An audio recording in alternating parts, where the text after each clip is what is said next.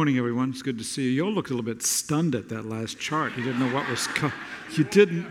You're awake now, right? Good to have you with us this morning. If you're a guest with us today, let me welcome you. My name is Wayne. I'm part of the pastoral team, and you never know what you're going to experience when you come to First Christian Church. I'm very glad you're with us. If you'd like to get to know us, maybe you could text your name to the church's phone number, 217-875-3350. We'd love to have a chat or start a conversation or at least let you know that you're here. And I'm very glad you're with us. To everybody here in the West Auditorium, everybody in the East, those of us here in the West, they joined us for that last song. Normally they're doing their own, there's a band over there, but for this morning, for that one song, they joined us. And everybody online, it's great to have you as well. So would you take your Bible, please, and turn to John chapter 14. John 14 today is probably 7/8 of the way through the Bible. If you're grabbing a Bible out of the pew rack or the ones that are in the room in the East Auditorium, you can see the page number. If you've got your smartphone, look for John, not 1st, 2nd, or 3rd John, but actually for the book called John, all right? And I want to start today with a story that maybe you could imagine this scene with me as you're looking from John chapter 14, all right? Suppose an older gentleman began attending our congregation's worship services, or any church's worship services. And it's plain that he has some significant funds. It's plain he has some talent in teaching children. The congregation is glad to see the impact of his generosity as well as the impact that he has with the boys and girls around him. And all is well until about 9 months in, when an ex-wife shows up. And she comes with tales of, physical abuse and all kinds of struggles in a previous marriage. And suddenly the church leaders are faced with a very difficult decision. What should we do? Should we continue to allow him to teach? And should the church continue to accept his gifts? How would we decide? Who would help us form our decision? What's our guide? Some of you are probably thinking, right, as I ask those questions, Wayne, you seem a little bit confused this morning. This sounds like the introduction to last weekend's sermon. You sure you didn't print off the wrong document? And Wayne, you know that you're going to preach a few more times between now and June, but you got to get back on your game. Some of you are thinking that. I know you are. Wayne, do your best to keep up if you can. No, I'm intentionally starting this weekend's message with the same story as last weekend. It was very intentional on my part.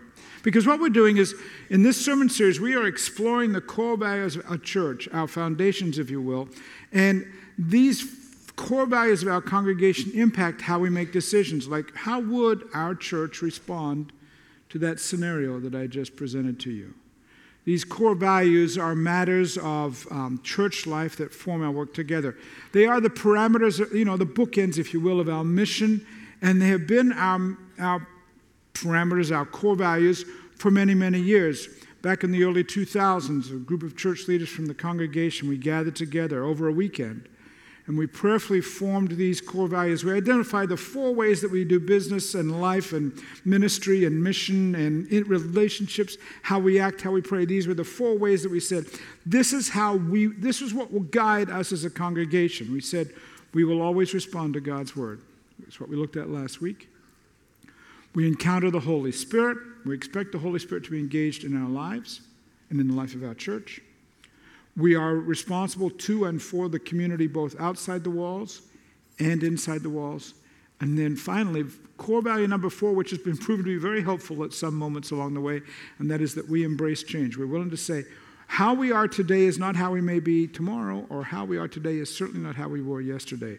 And so we started last week with looking at our congregation's view of the Bible, acknowledging that from our perspective, and there are Christians who might disagree with us, but from our perspective, all the questions and all the situations of our lives as individuals and as a congregation begin and end with what the Scriptures has to say. It's where we go for our answers when it comes to making decisions about our ministry, our life together, our mission, our future. All of it starts and ends with the Bible. And that's why this story that I presented to you today and last week is so helpful. See, I heard from some of you over the week saying, quite frustrated actually, Wayne, you told us the story, but you didn't tell us how to end it. You presented the dilemma, but you didn't tell us what would the church do. other than to say, we'd look to the Bible. Well, yeah, I wanted you to ponder that if I could get inside your head for just a few days. And how would the Bible, and then how would we respond? See, apparently, that's a very difficult dilemma. What would the Bible say about an older gentleman who has a lot of resources and brings a lot to a church, if you will, but there's this stuff in his past? What would we do? How would the Bible respond to that? Well, first of all, we'd go back to the Bible where Scripture says to love your neighbor as yourself. Well, that's where we ended last week. That a way to begin to answer the dilemma is by considering how we would want to be treated. But then the Bible goes on beyond that and says, so if an accusation has been made against someone, not only should you treat both parties as if you'd like to be treated, but that also all stories and conversations and accusations, we would need corroboration from 2 or 3 witnesses. Because this is the question. Just because someone comes up and said this happened, what if she was lying? It would be quite clear that the church's leadership teams would have some investigations in front of us. It is a difficult matter, of course. But there couldn't be just a blanket statement saying you can't serve here, because that's not how you'd like to treat your neighbor, right? You want to figure out, how do we do life together? Perhaps also, maybe while the accusations prove to be true, still some other questions are necessary. Has a change occurred in this man's life? Is grace in play? Now, I don't want to downplay violence or abuse in any way, but there are ways to make reasoned and informed biblical decisions about all these settings that we face as a congregation and that you face as an individual. So it would seem then that this scenario that we looked at last week would serve us today as well. Not only we look at how we view Scripture, but also how we examine the second core value that we have, and that is we plan. It is part of our intent to encounter the Holy Spirit, that we have a reliance on the Holy Spirit to lead us in all things. And see, the Bible might help us discover the truth about this man and his ex-wife. The Bible might help us figure out what to do. We're going to treat him as a neighbor, as we would like to be treated, and we're going to take a look and discover the truth. That's the what. But how are we going to do that? How are we going to put those scriptural passages and those scriptural truths into play? How should the church investigate his ex-wife's concerns? And this is where the Spirit of God, this is where our second core value, the Holy Spirit, comes into the picture. Because it's the Holy Spirit, the Scripture says, that gives us, among many gifts that the Holy Spirit gives us, the Holy Spirit gives gifts of wisdom and knowledge and discernment. And if you're walking with God, one of the fruit of the Spirit, one of the results of walking with the Holy Spirit is gentleness. In other words, this church, if this was our setting, or in your life where you have some settings you want to manage, how am I going to manage this? You need Holy Spirit wisdom to approach this setting. Christians need the Holy Spirit for every activity in life and every part of our spirituality. Which is why, again, I'll go back and say, why encountering the Holy Spirit is one of our 4 core values. We have the Bible's what to do, and the Holy Spirit gives us the how. And I'd like to see how this is described in Scripture. And so we're going to read from John chapter 14, and just to set the stage, we're going to read in a passage of Scripture that is very late in Jesus' life. As a matter of fact, when I say it's late, it is just a matter of hours before he is going to be arrested and executed. And he knows this is about to happen. Now, his disciples who are hanging out with him, they don't realize this is about to happen. But in these last few hours of his life, Jesus has some very important teachings that he wants to give to them. I mean, think about it this way. If you knew that in about 4 or 5 hours from now, at the most, you're going to be arrested and your ability to visit with your family and friends is forever curtailed until you die 3 days from now.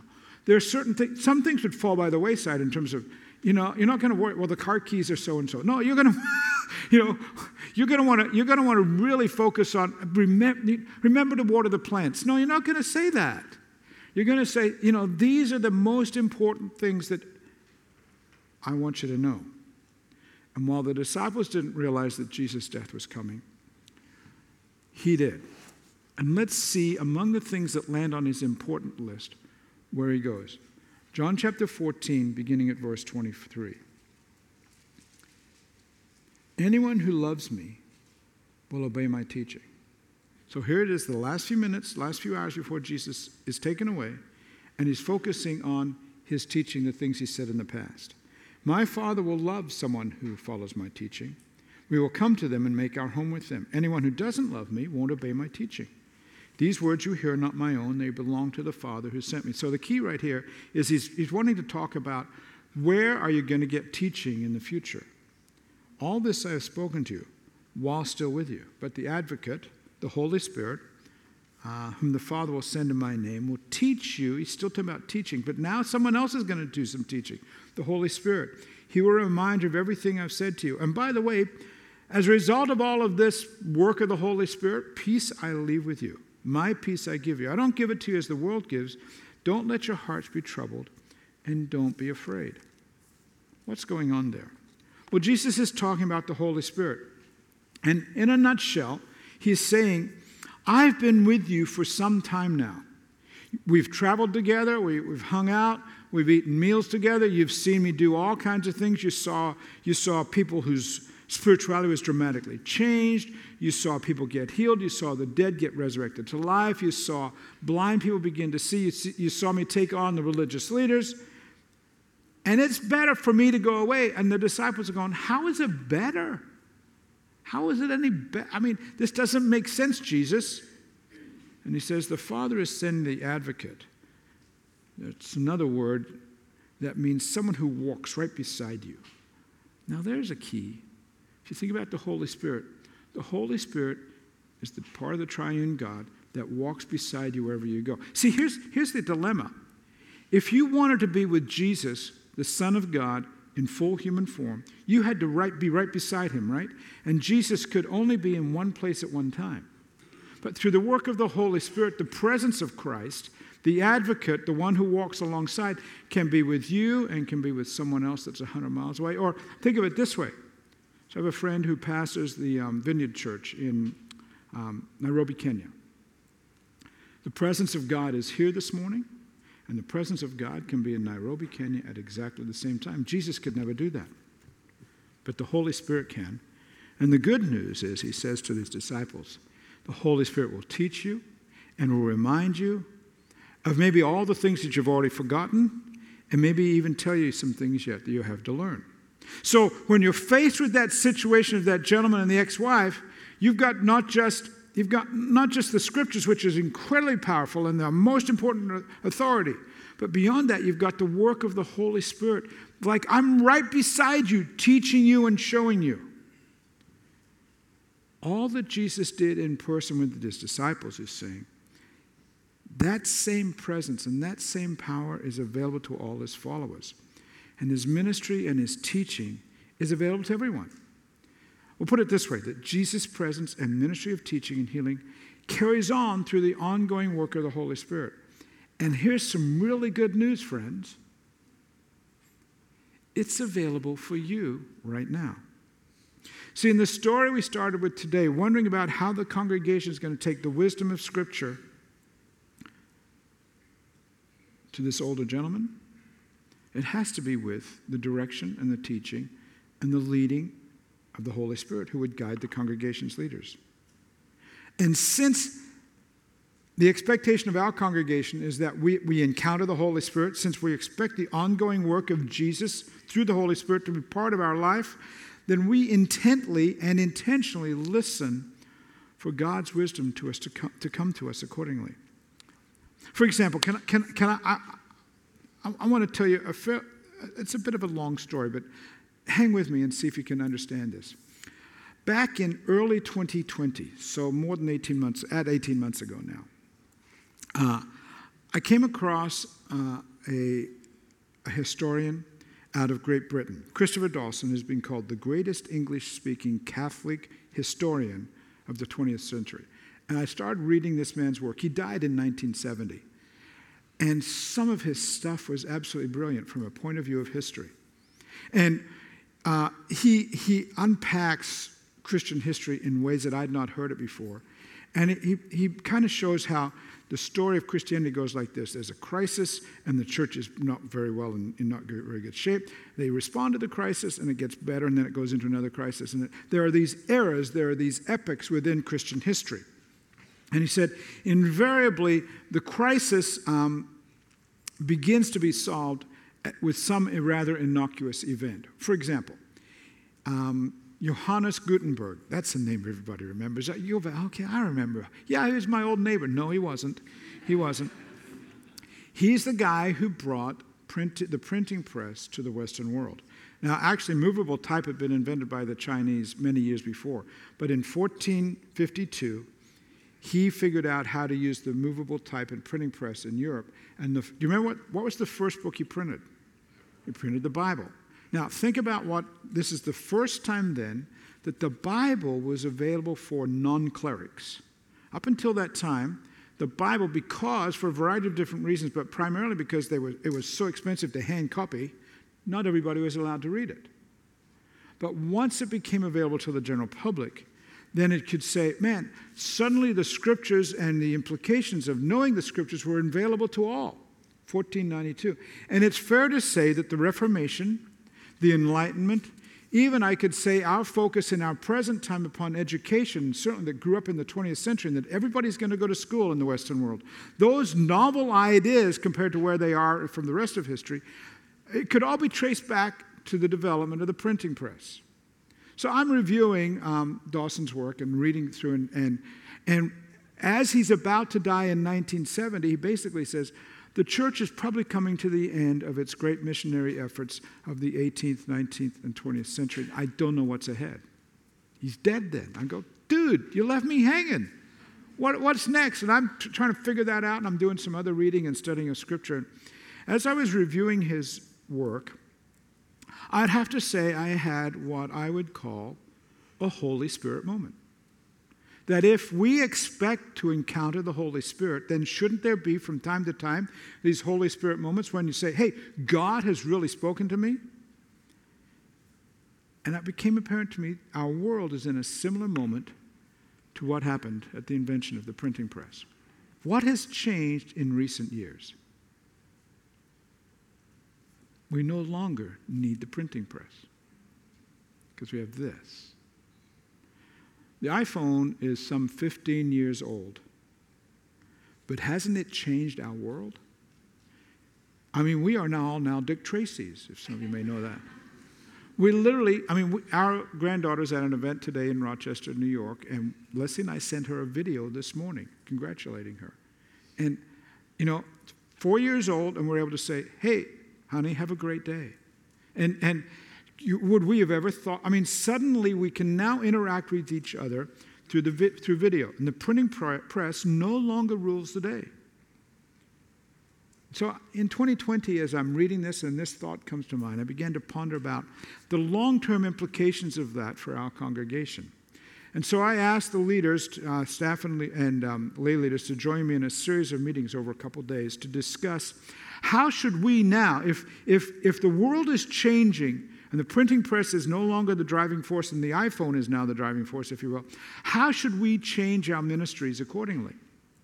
And we discerned that we are in the middle of a Holy Spirit moment where we had to think and plan anew for how we are managing video and our online presence. So I want to give you the date, okay? So I want you to remember this date. March 8th of 2020 is when we decided to do something about our video department. March 8th.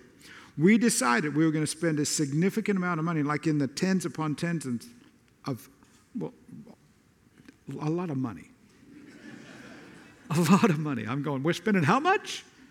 And that we're going to put a lot of people resources, and we're going to fast-track development of our video department. And while we were doing great with video, man, we're going to have to just really ramp it up. And we agreed that it would take thousands of dollars in new equipment. We said we're going to have to figure out camera placement and how many cameras are in the West Auditorium and what do we need in terms of cabling and what sort of backline equipment do we need and who do we need. And because we came to this clear understanding that with people's phones, it was apparent that in the days ahead, worship was not going to be confined, worship of First Christian Church Decatur was not going to be confined to the four walls of this building. You know, we had Lovington going, and those in the East Auditorium, we'd already figured out how to do that, but it became apparent that that way of doing things had to change, and that we had to figure out how are we going to let people or allow people want to worship at various times, Sunday mornings or Saturday nights. What are we going to do?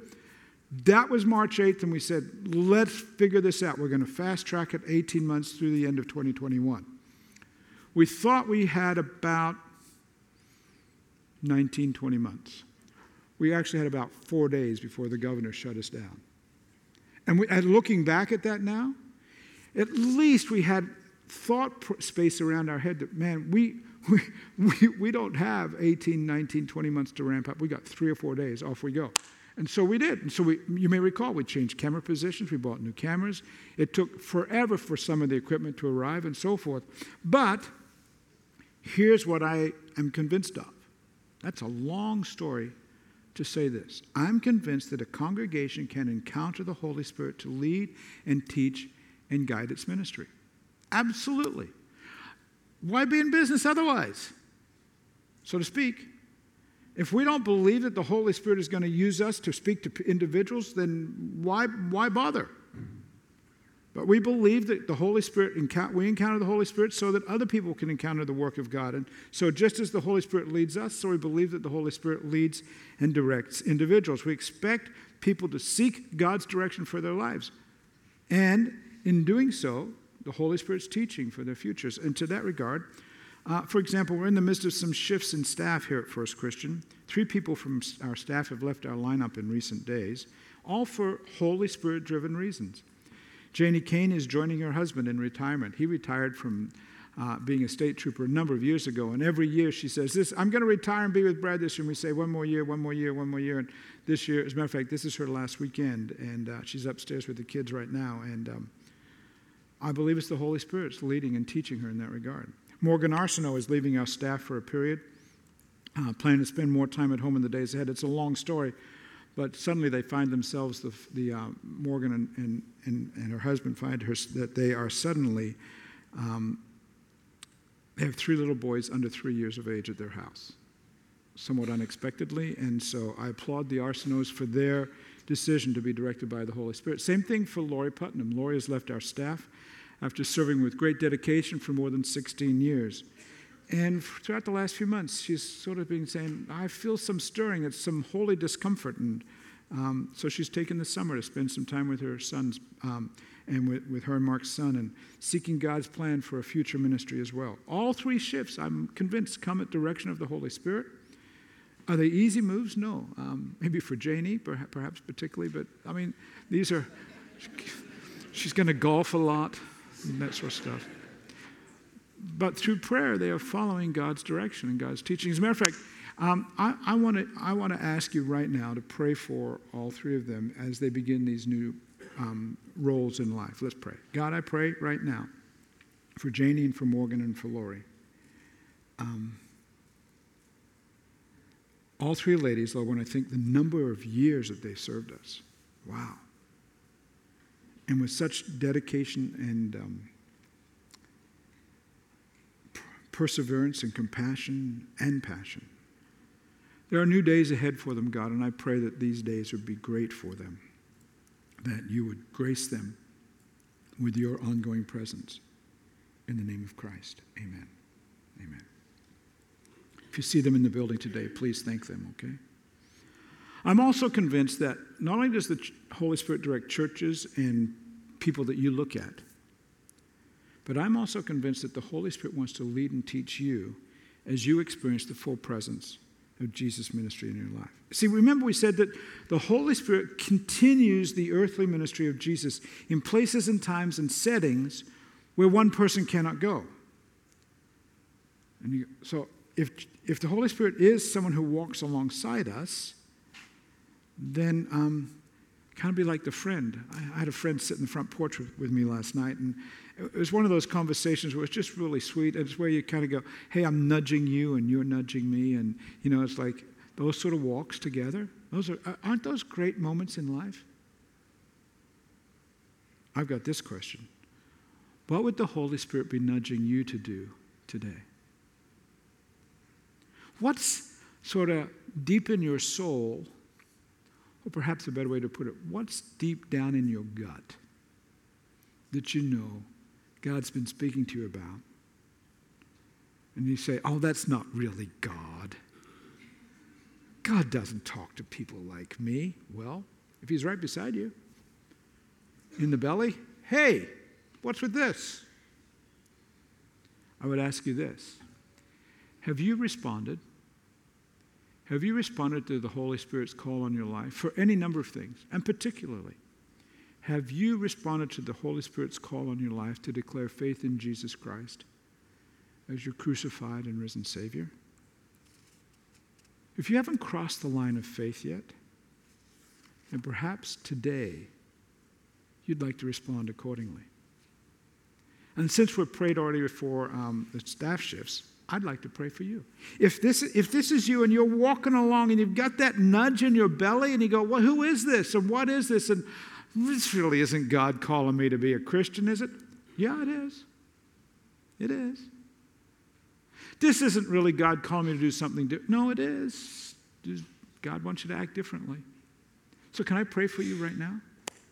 Lord, I pray for everybody online, for everybody in the West Auditorium, for everybody in the East Auditorium. Lord, for people who are watching today or maybe watching in 3 months from now and participating in worship that way, I pray, God, that you would allow us to experience those nudges.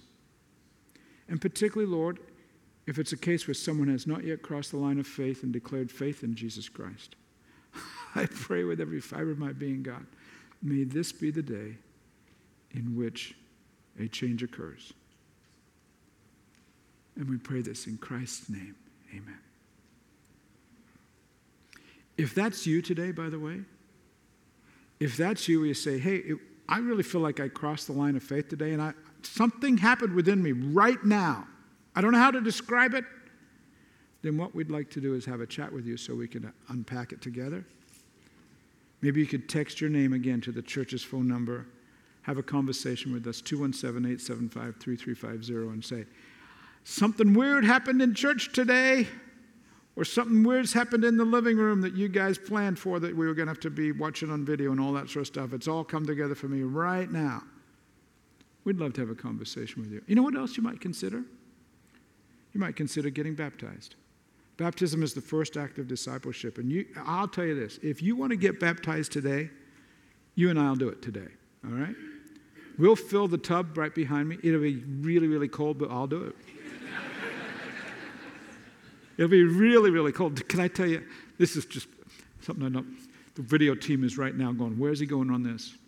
Did you know in the ancient church, I'll just straight up, in the ancient church when you chose to be baptized, the ancient church fathers said the best way to be baptized is in cold running water in the nude. We're not doing that. But if you'd like to get baptized, I'd love to participate. Listen to the promptings of I said, I'll just tell you. Well, I'm not going to tell you. Listen to the promptings of the Holy Spirit within you. And finally today, I'm going to pray for you one more time. Here's why. The scriptures teach us that the Holy Spirit continues Jesus' earthly ministry and that his presence can be very close to you. There's a story in Scripture that helps me understand this in a very powerful way. It's one of my favorite stories of Scripture. It's from Mark chapter 5. And here's the setup. Jesus is kind of traveling around, and crowds are beginning to gather around him. And here's what happens in Mark chapter 5.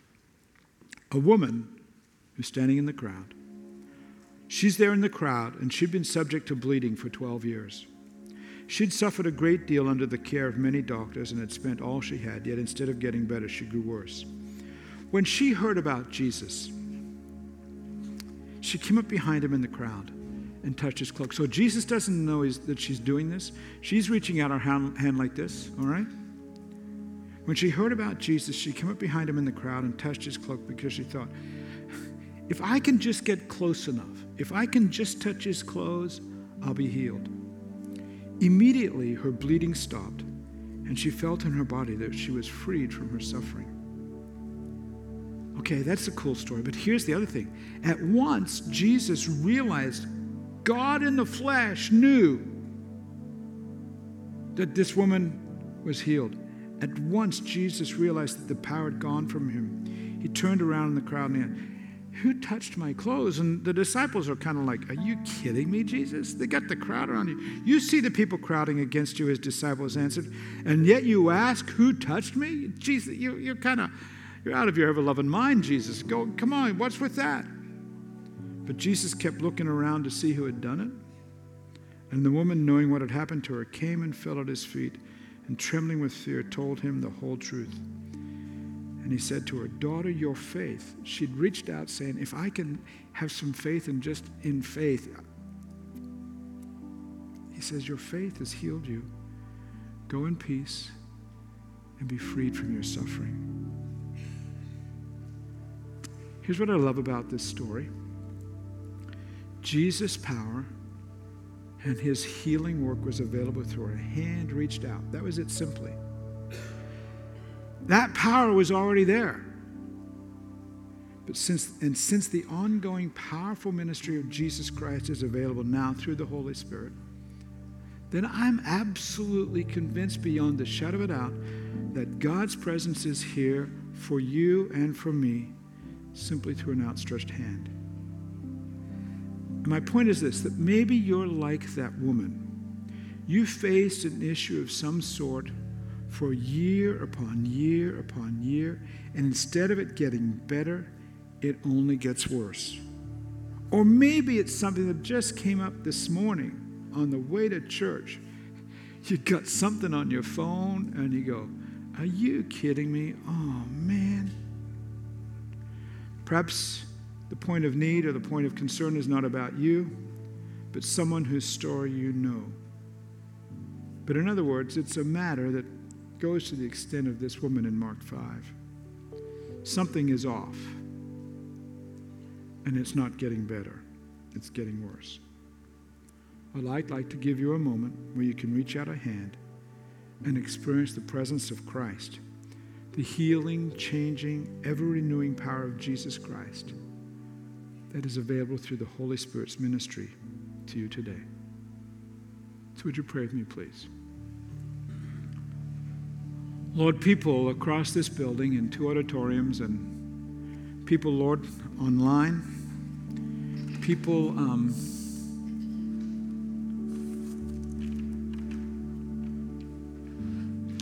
people in need, God,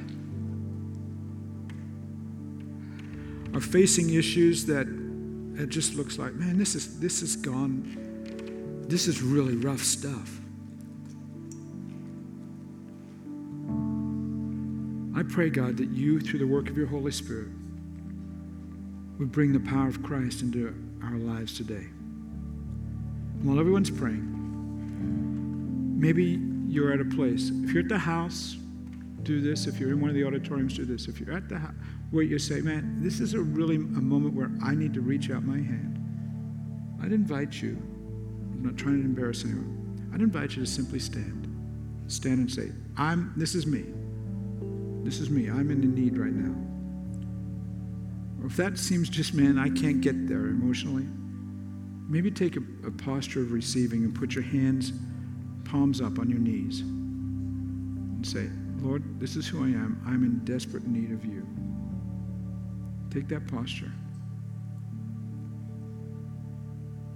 And God, I pray right now that through arms stretched out, through lives, Lord, and hearts that are just like the nudge is so deep within, I pray, God, that your work, the work of Jesus Christ, available through the Holy Spirit, I pray that that would be everyone's experience today. In Christ's name.